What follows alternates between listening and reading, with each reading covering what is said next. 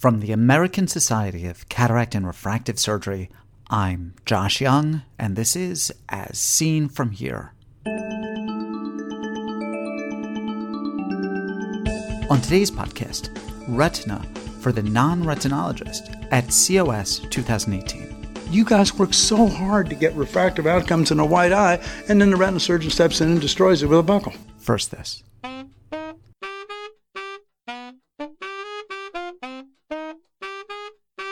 I travel a lot. It's one of the perks of the work I do. As fantastic as Hangzhou or Jaipur or Barcelona are, I'm always amazed at how beautiful my own country is. Nowhere is this more in evidence than in Park City, Utah. Words truly fail. That's why I'm so happy that iWorld holds its surgical summit in Park City. Join me in this collegial, informal, and highly educational event in one of the most beautiful places on earth. Go to surgicalsummit.iworld.org. That's surgicalsummit.iworld.org. I'll see you on the slopes. Think back to your college syllabi. There was physics, and physics for the non-engineer. Calculus and calculus for the life science major, computers and computers for the non-programmer.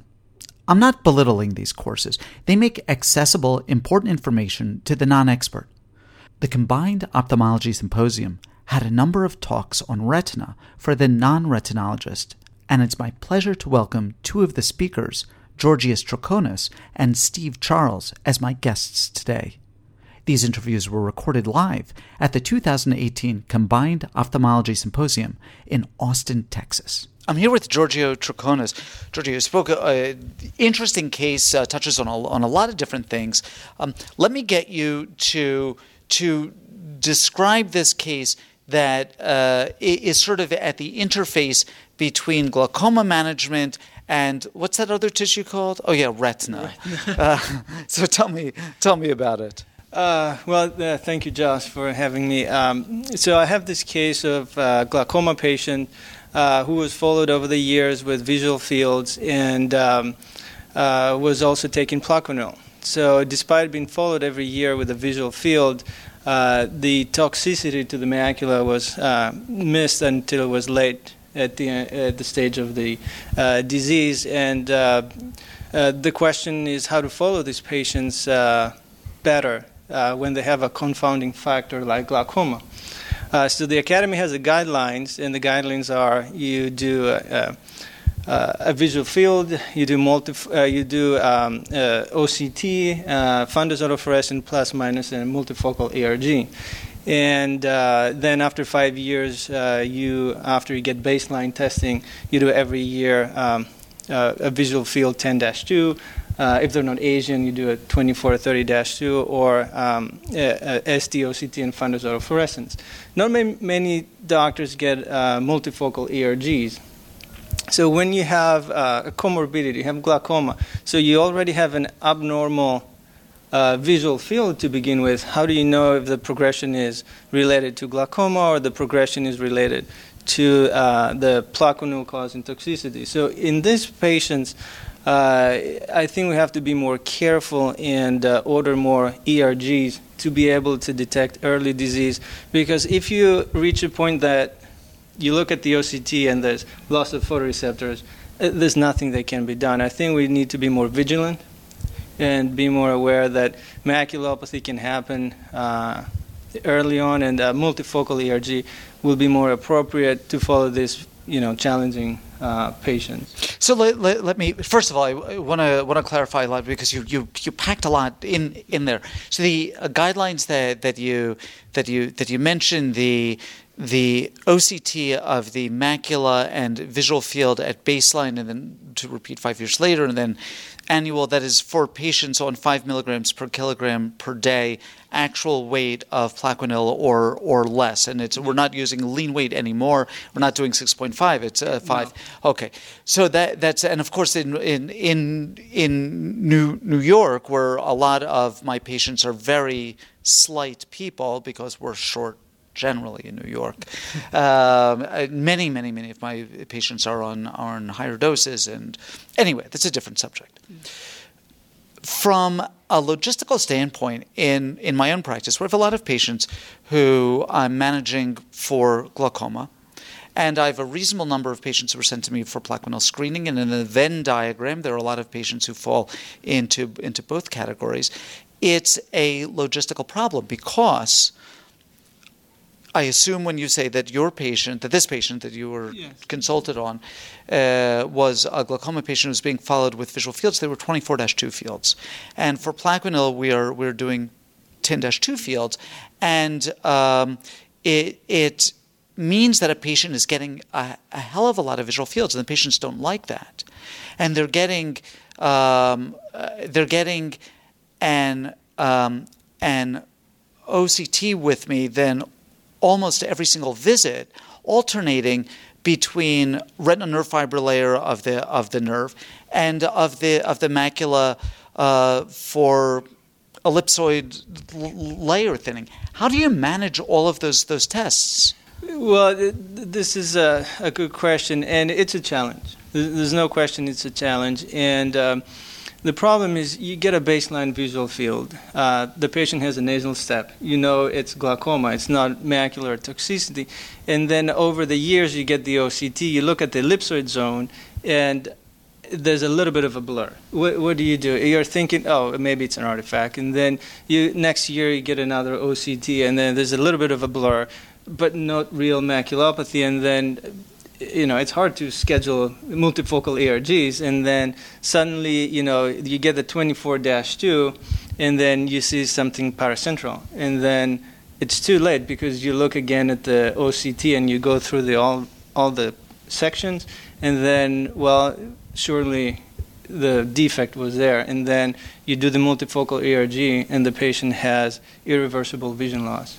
So I think we have to be extra careful and be less reluctant, first to educate the rheumatologist not to use more than 5 milligrams per kilogram actual body weight, and not, when you have a cumulative dose of more than 1,000 grams, then you can consider switching or finding another treatment for these patients, because that patient had a cumulative dose of 3,000 grams.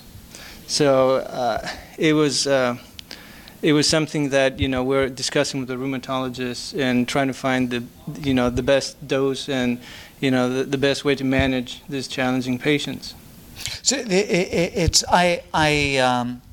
I appreciate what you're saying, and I can see how in my own practice that I may want to change things. Typically, I'll only order multifocal ERGs if some other screening test is concerning. But if one of our other important diagnostics is confounded by some other pathology, then it makes it much more difficult. Georgio, this is wonderful stuff. It's hard enough making diagnoses and dealing with single pathologies, let alone multiple ones. And I haven't forgotten that there's a retina. So I want to thank you for bringing this topic to us, for being so very generous with your time with us today. Oh, thank you. I appreciate it. Thanks for having me. I'm here with Steve Charles. Steve, the majority of the things that are presented at ASCRS conferences, I'm right there. I'm doing a lot of them. I'm planning on doing a lot of them. You're talking about something that I plan to never do, which is the management of detached retina. Tell me, first of all, why it is that we're talking about this subject in this venue, and then we're going to talk about this in a little bit more detail. Sure. Well, I've worked for this organization since day one because I try to view myself as somewhat of a bridge between the anterior segment community and the vitreoretinal surgery community. I have pushed the vitreoretinal surgery community as hard as I can for 20 years to get rid of scleral buckles. Why? Because they never can meet the patient expectations of either corneal refractive surgery or refractive cataract surgery. They are not minimally invasive. You open the conjunctiva 360, trap the muscles. They induce axial myopia that's completely unpredictable. It is unacceptable to have a LASIK procedure or to have refractive cataract surgery, get a detachment, which is 1% of all the patients that have, and it's more common in myopes, the same people that have LASIK. It's unacceptable to have discomfort, to have a little bit of ptosis from damage to the superior rectus, to the levator ponderosis. It's unacceptable to create ocular surface disorder with bad management of the conjunctiva, bad closure techniques, but more importantly, it is not a refractive procedure. It's an anti-refractive procedure. That's what this is about. But isn't it the gold standard? It's a gold standard is my number one pet peeve. So isn't intercapsular cataract extraction the gold standard? No. Phaco is the gold standard. Isn't spectacle correction the gold standard? No. Isn't RK the gold standard? But retina surgeons persist in this sort of almost religious-like behavior of saying it's the gold standard to a buckle. Wrong. We got to correct this. So, what are the options? If you've got a superior detachment, say anything above a little bit below the horizontal meridian, gas bubble works. Oh, you have to lay in bed for 3 weeks. No, you don't. You use a 1-week bubble, and you don't have to lay in bed. If you got an OL in your eye, you don't even have to tilt your head forward. You just can't lay on your back. Okay. If it's an inferior detachment, I put PFO in, liquid fluorocarbon, fill it to the top, lays the brakes, leave it 2 weeks. A general PVD is created if it's a young myope that doesn't have already have a PVD, and at 2 weeks you go back, 5-minute procedure, 8-minute procedure, take the PFO out. Works great. Patient drives a car, go to work, fly on an airplane, and you got PFO in your eye. So you make a very, very strong case. Why is this not being done? It is being done. It's just, Niels Bohr, the invented quantum physics, was once asked about Einstein, and he said, why doesn't Einstein accept your theory? What are you going to do about this? He said, you just got to wait till they die. So I will make sure that I communicate this to my retina colleagues, and that's why I'm here to try to communicate to the cataract surgeons. Put this demand on your guys to learn how to do this, because you guys work so hard to get refractive outcomes in a white eye, and then the retina surgeon steps in and destroys it with a buckle. From a very, very practical standpoint here, because this is a serious issue. How do I approach my retinologist when I have someone who is going to need repair of an RD?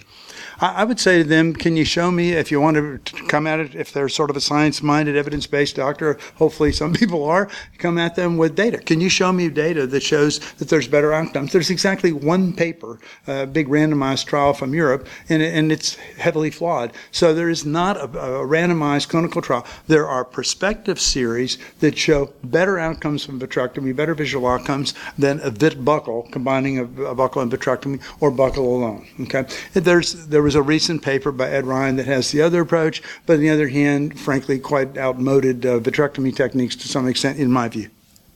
Okay, well, this is important stuff, certainly, and you are right. There aren't retina patients, there aren't cataract patients. They're just patients, and they go into procedures with ideas of what's going to happen, and we need to address those a priori. Absolutely.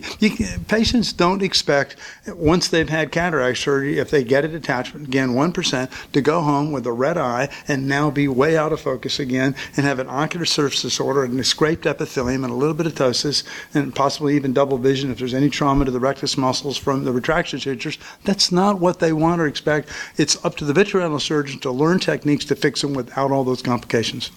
Steve, thank you very much for bringing this to us. These are fighting words, and I look forward to having someone else in for my retina specialist. No, I'll speak to them. Thanks so much, and thank you as always for the generosity of your time with us today. Appreciate it very much. Thank you. Georgios Trichonas is clinical instructor in ophthalmology at the Case Western Reserve University School of Medicine in Cleveland, Ohio.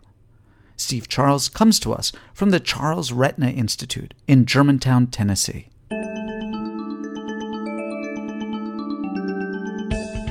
ask questions of Dr. Trichonas, Dr. Charles, or any of our previous guests, or make a comment about any of the topics we've discussed.